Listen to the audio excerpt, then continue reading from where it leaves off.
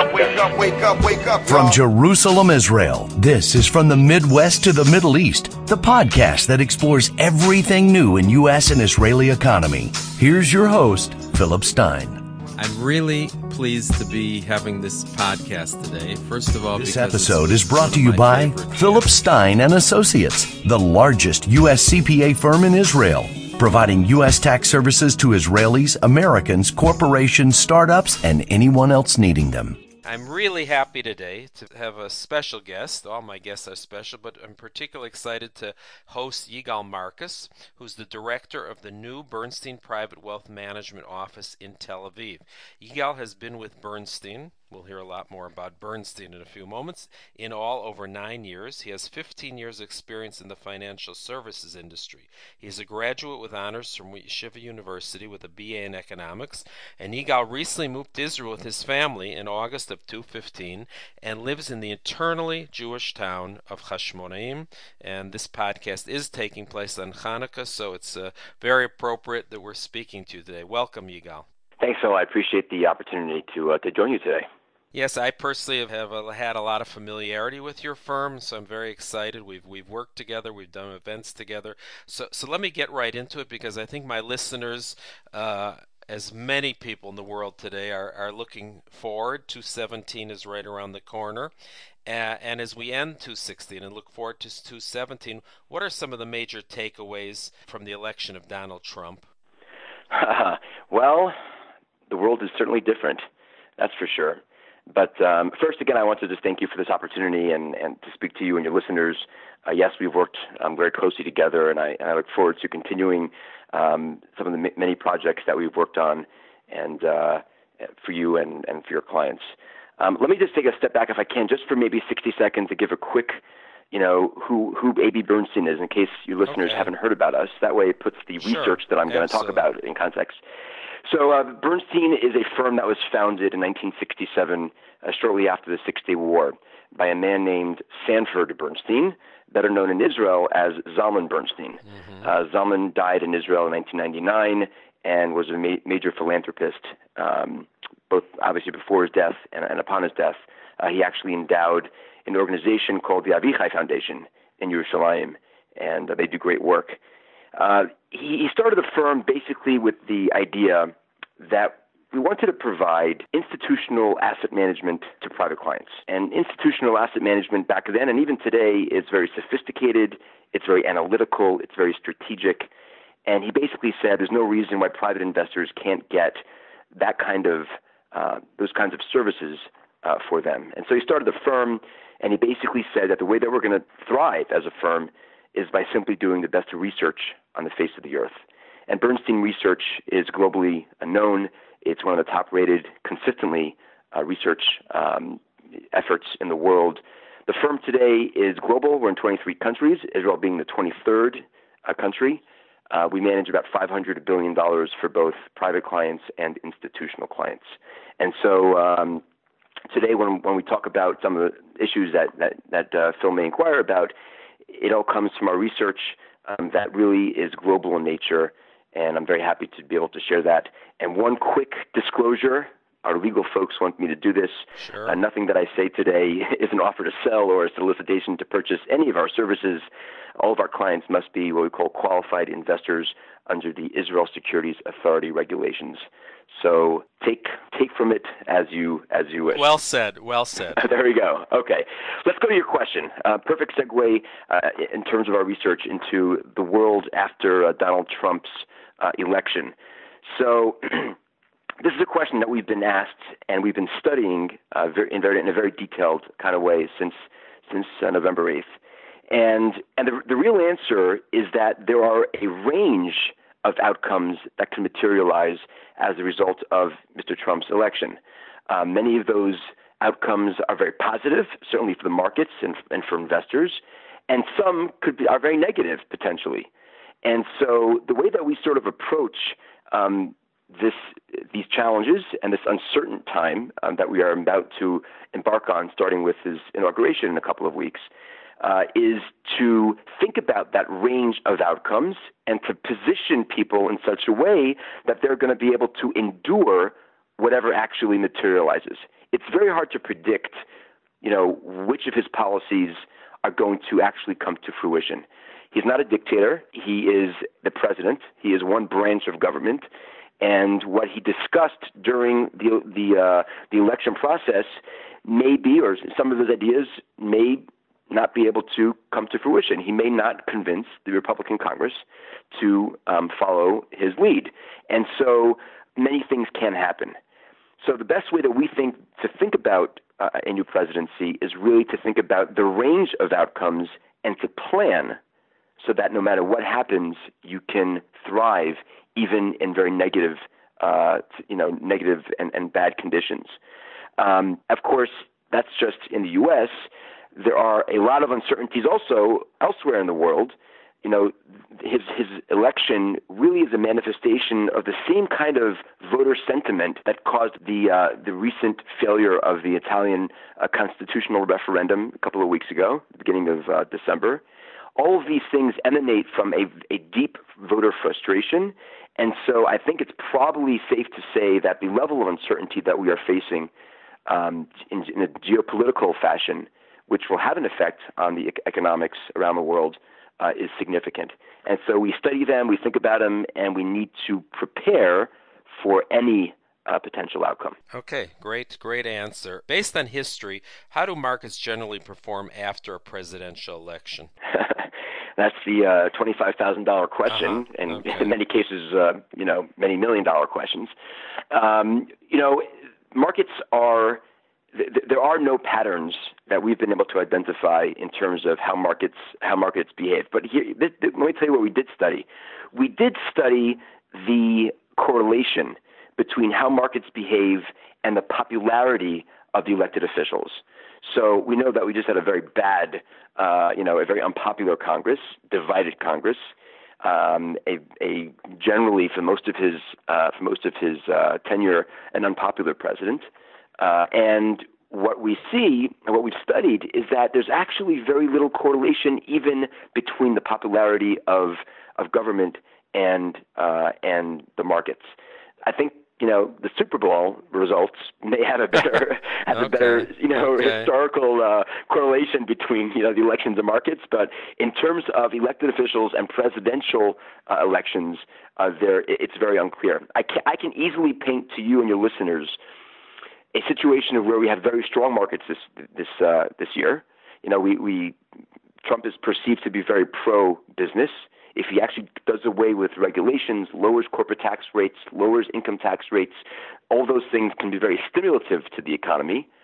But we also don't know whether the EU is going to stay intact after 3 more major elections that are coming up. So there are, again, a lot of uncertainties. Correct. And I think that the way to sort of look at that is to, again, think about the range. I woke up at 3 o'clock in the morning. Phil, you know that I'm a political guy here. And I woke up at 3 o'clock in the morning, and I sat on my couch for 6 hours watching each result come in. And I watched the Dow Jones Industrial Average Futures drop 850 points, which, obviously was a panic. But by the time the market opened, and certainly ended that day, the market was up. And the market has had actually one of the strongest rebounds, post-election rebounds, that we've ever seen. And so you have to prepare for that 850-point loss and the multi-thousand-point gain that we've experienced and the range of potential outcomes in between. That can actually be solved for smart investors by doing planning, by preparing a really an investment plan which says, you know what, here are my goals. How do I get there in a way which is with as least amount of risk as possible? And how do I get there even if we have bad markets, even if our biggest nightmares come true and bad things happen over the course of the next year or 4 years? I need to be able to achieve my goals even in those conditions.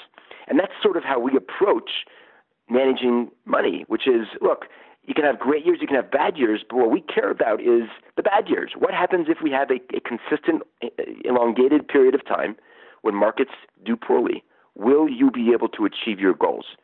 And there are ways to prepare a plan and to design a plan in order to enable investors to do that. And we would highly recommend that, at the very least, because of the uncertainties in the market, that you do focus on fundamental planning within your portfolios and with your assets. And I think that's probably the best way, about how to sort of approach this. So one tip for the next presidential election: if you had been with me in China, you could have started watching TV at 9 a.m. instead of 3 a.m. because we were 6 hours ahead of you. So that was actually very nice. Yeah, over the course of the night, I went from L'chaim's to morning, and watching CNN on them sitting shiva on CNN and them celebrating on Fox. So we had a good time. It was fun. Okay. Okay. In my mind, three major events stick out for 2016. Trump's election, of course, which we've been talking about. Brexit, which you actually mentioned a few moments ago. And I threw in a third, the movement of refugees to Europe, particularly from Syria. How have the markets digested these developments? Well, strangely, the markets have been up very, very strongly, generally speaking. This has been, again, we'll focus on each one of those three things individually, but Trump, the market perceives as being pro-business, and so we could see increased economic growth in the next 4 years if he can actually implement what he said he was going to try to do. And that investors believe could be very good. And another reason why the markets have done very well is that we're actually seeing a rotation in the market. We've been saying as a firm for some time that investors have been crowding safe assets. We've been on a 30-year bond, bull market, right? Bonds have, returned excellent returns over the last quite some time. And rates are as low, or had been as low as you could possibly have them, zero virtually, for a significant period of time. And so as rates begin to rise, what we said was that investors are going to shift their money from these safe assets of bonds and also high dividend yielding stocks and also defensive stocks like utilities that are the most boring stocks in the face of the earth because they pay a big dividend. They don't really grow much. And they're going to shift that money to what we call, risk assets, other stocks that are cheaper, where you could buy growth for a lot cheaper than, the previous drivers of the excellent markets. And so in the U.S., what we're seeing since the election, not only are the markets up in an absolute sense, numbers are, up, I saw 5.3%, whatever the numbers actually are as of the close yesterday, but they're actually shifting the money within the markets, and investors are buying opportunities that are likely to thrive in a rising interest rate environment. And interest rates from the election through now have risen, if you look at the Treasury, have risen at a rate and a speed that no one anticipated, and quite frankly is almost unprecedented. And so what we're noticing is that investors are shifting their assets, and we think that this is only the very beginning. We think there's a lot of opportunity to shift assets from the more expensive growth stocks to cheaper stocks, and also to things like small and mid-cap companies in the U.S. that generally tend to do better in a rising rate environment. Now, when you get beyond the U.S., it's a lot more tricky, because when you get to like the developed countries in Europe and in the emerging markets, what we're seeing is very attractive valuations. Stocks there are trading at relatively cheaply, but there's also that's coupled with a significant amount of uncertainty. We have German elections, we have French elections. We just had a big Italian referendum on their constitution, and likely another Italian general election if this government fails. And when we begin to see the trends that have occurred because of Brexit, because of Trump, where people are becoming more nationalist, where people are very angry at the elected officials, that could easily, potentially, trigger a crisis again within the European Union. Brexit, unto itself, we don't think necessarily has a significant impact on the European economy, and quite frankly, it's had almost, so far, relatively little impact on the British economy. However, if other countries see that, wow, they were able to exit and they went relatively unscathed, it might trigger other countries to try to exit. And that could unravel the European Union, and that could be a real crisis. And so there's a lot of uncertainty there, and that's probably the reason why there's a lot of very interesting, cheap buying opportunities in Europe. Wow. The emerging markets, as a sector, also is very attractive. It's had a very strong year. It was up 18% before the election, and since the election and the fears of a potential trade war with China surfaced after the Trump election, they also continue to look very attractive, and we think that there are continued legs and continue, what we call the re-emerging markets, because we think that they could continue to do well. But again, because of all these uncertainties, right, your emerging markets could do poorly if there is a trade war with China, because a lot of these emerging markets rely on China. And what happens if there's a trade war, and what happens if there is an unraveling of the European Union? The solution for investors is not to try to predict the immediate future. That is a mistake. What I always tell people, if you try to predict what's going to happen in 1 year, it's throwing dice. It's real gambling. The way to overcome and endure what may happen is to have what we discussed before, which is a very smart plan, an investment plan, which can endure even in bad markets, even if things happen that we can't anticipate.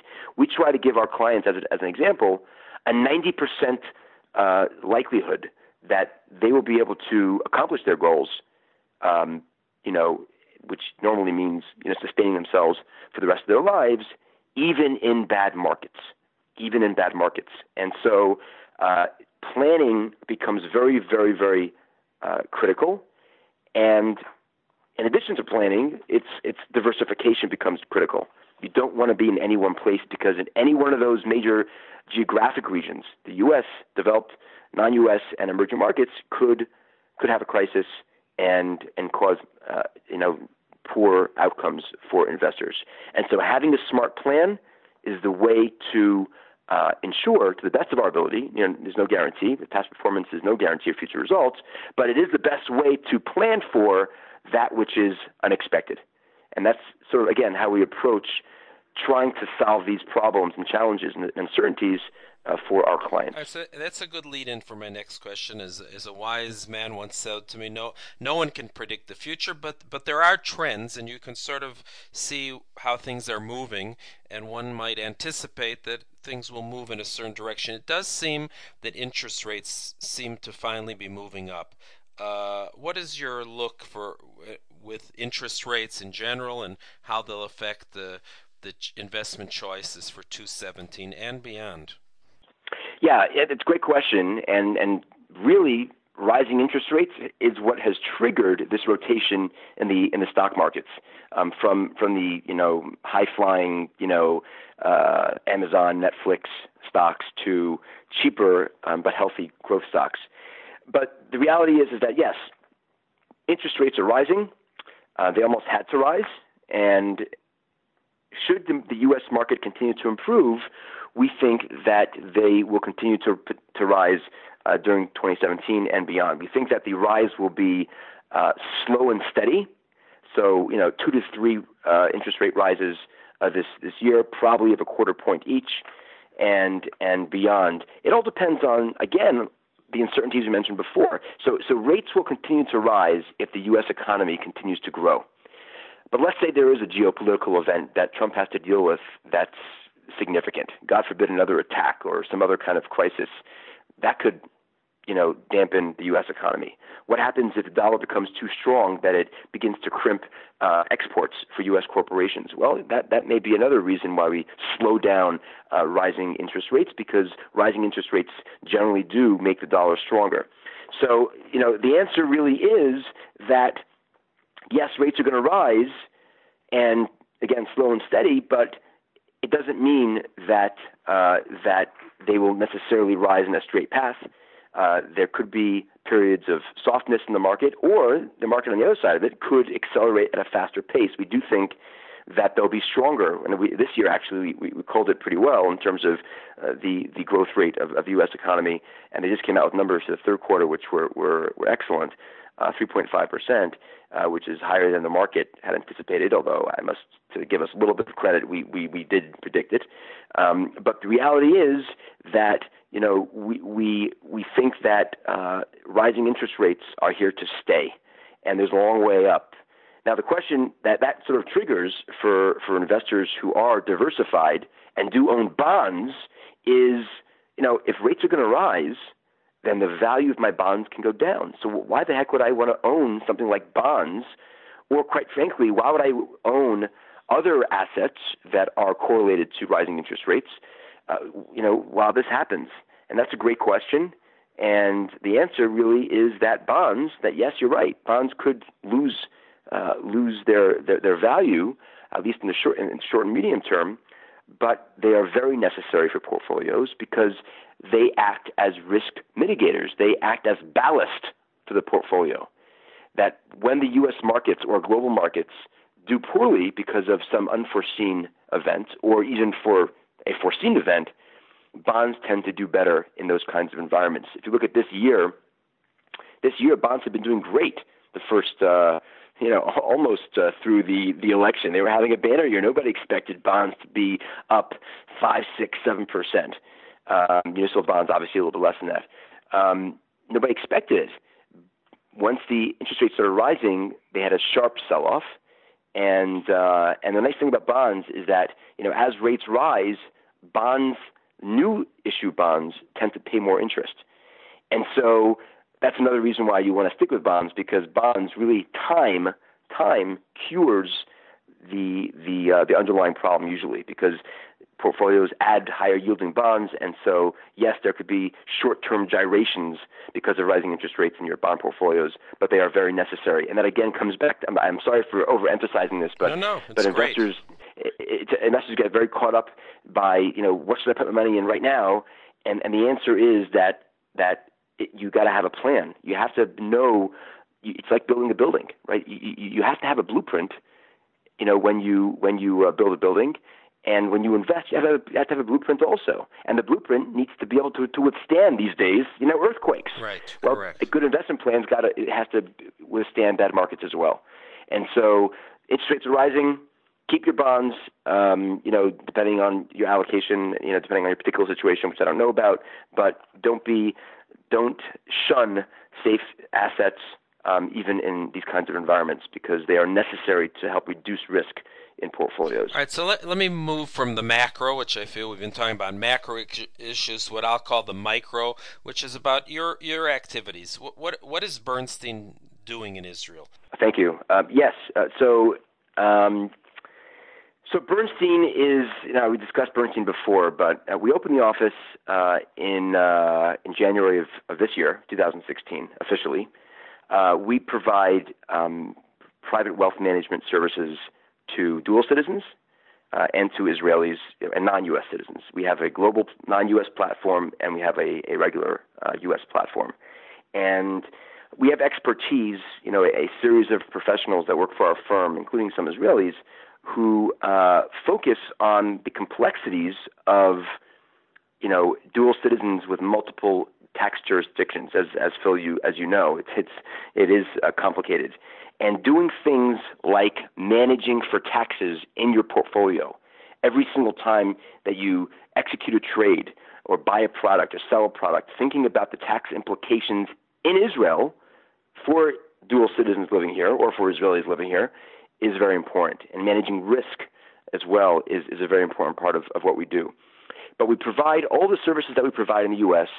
with a local touch, right? We're here on the ground. It's the U.S. platform that we put our clients on. We provide all the planning services, all the portfolio management for people living here with a relationship manager who really is down the road. I find I spend a lot of time both in Tel Aviv and Yerushalayim and Haifa and Herzliya. I'm really everywhere. And I have a staff both here and in the U.S. who support us. And, we have events regularly. We had an event in July that Phil, you and Fred had presented in, which was outstanding. And so we are providing these services for our clients and for obviously qualified clients. And we had, even before I officially started opening the office, we had been managing about $2 billion worth of assets in Israel, but it done remotely from our advisors all over the world. And now we have the local person, me, who's here, moved here with my family in order to be able to provide the personal service and global resources to each and every one of our clients who are living here. So now, having been here almost approximately a year and a half, what have you learned about the Israeli investing scene since you moved here and set up your office? Well, it's a great question. I must say that Israel has a great high-tech, economy, industry. It does great in healthcare and biotech and lots of other things. I would say that the financial services that are provided in Israel, the derech klal, there are good players out there for sure, but the derech klal is less mature than it is in the U.S. I'll give you a couple of big sort of things that I've noticed. Israelis are very conservative investors in general. Not dual citizens, because they've been trained, to think holistically about the markets. But Israelis actually are very conservative investors, and they don't invest time into planning, or they hadn't. Part of it is that the fact they really haven't been very good planning, options here to provide those planning services. But part of it is that they are just generally conservative and like to keep things close to their chest. So that's one thing, that their planning capabilities and them investing in that planning process, which, by the way, we don't charge for. For them, they don't really do it. They believe it or not, thinking about asset classes, just to put what I first said in perspective, a 30% stock, 70% bond portfolio is considered aggressive here. And if you look at the numbers and the projections that not just us, but managers around the world have put forward for the markets, it's a very conservative allocation. And so I think that there's a job that we have to do to help re-educate people objectively about the different asset classes. And again, the fears that investors have here can be solved or addressed by good planning. Israelis like to chase performance. What's hot today? Mm-hmm. What's been hot the last 6 months or the last year? Chasing performance, and it's not just our research, but it's research done by a great company called Dalbar. It's a research company out of Boston.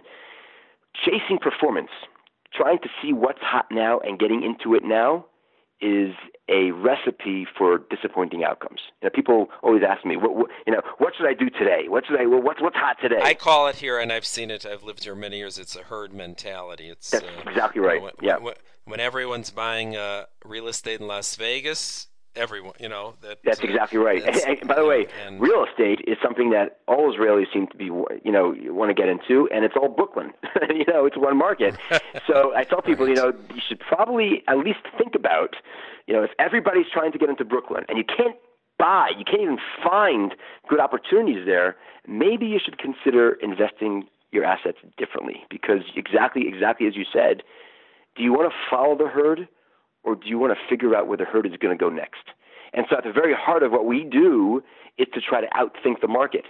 Coming up with this perspective of this shift in this rotation of assets with rising interest rates, we've been saying that this year, and it hadn't happened until the election. Since the election, our portfolios, which have been positioned for this, have done very, very well relative to the market.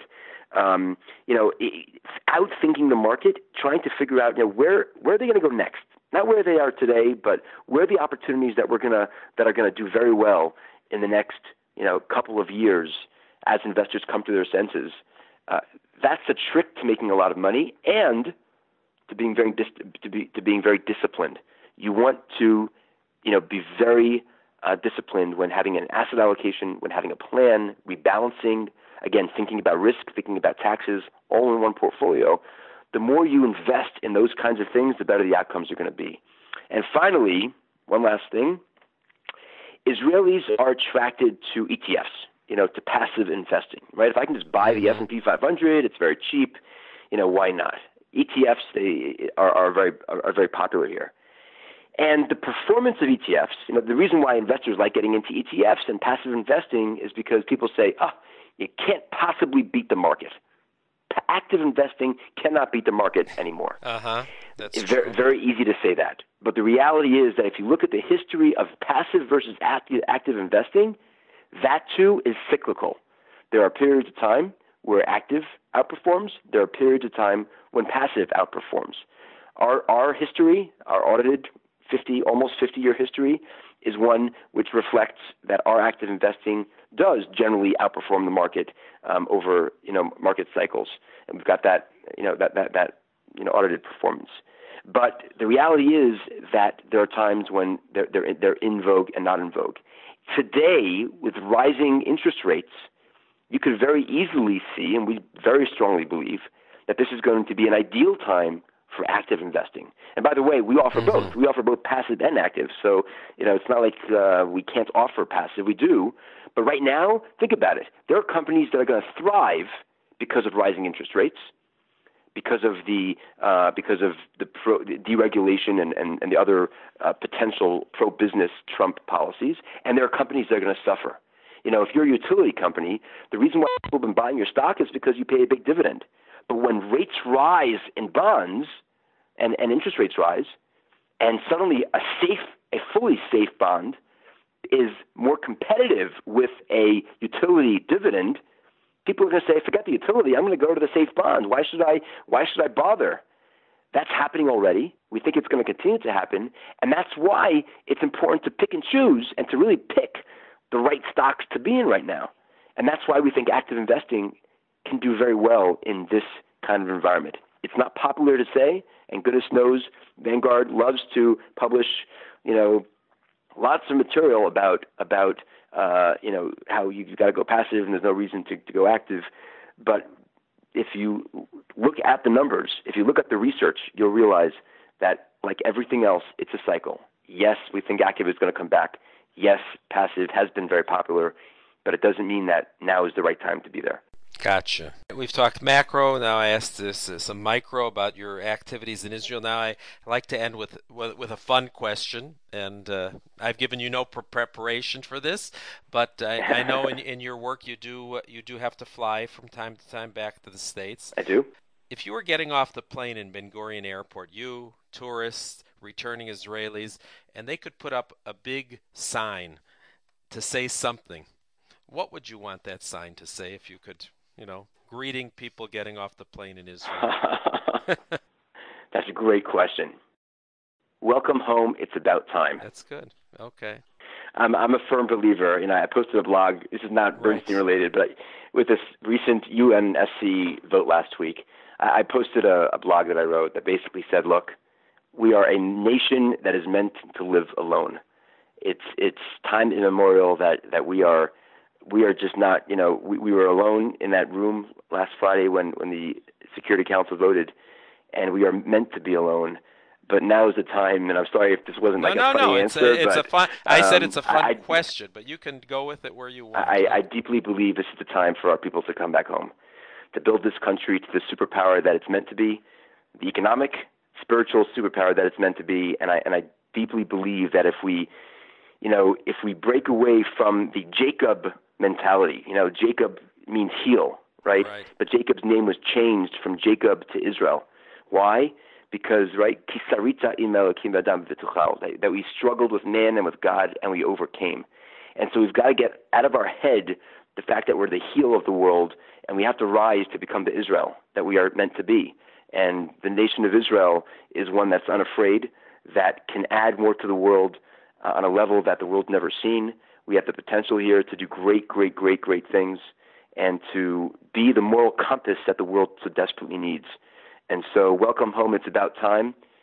That's a sign that I would definitely like put that. up. All right, that's great Thank you. answer and great Thank you. great podcast. If people want to learn more about Bernstein or reach out to you, how can they find out and get in touch with you? Certainly, if you go to our website, Bernstein.com, and you look at our offices, the number for our office is there, but I'll make it even easier for that. Email me, Yigal, Yigal, .Marcus, Marcus, @Bernstein.com. And we'd love to hear from you, and I deeply thank you for giving me this opportunity. And again, if there's anything that you or your listeners need more information about the markets or perspectives, we'd love to help you in any way that we can. And Chanukah Sameach, and a very happy, wonderful Chag. Chanukah Sameach, and looking forward to see how 2017 plays out. And thanks for the time today. We really appreciate it. My pleasure. I hope you enjoyed our podcast. Feel free to visit us at www.pstein.com or look for Philip Stein & Associates on Facebook and LinkedIn.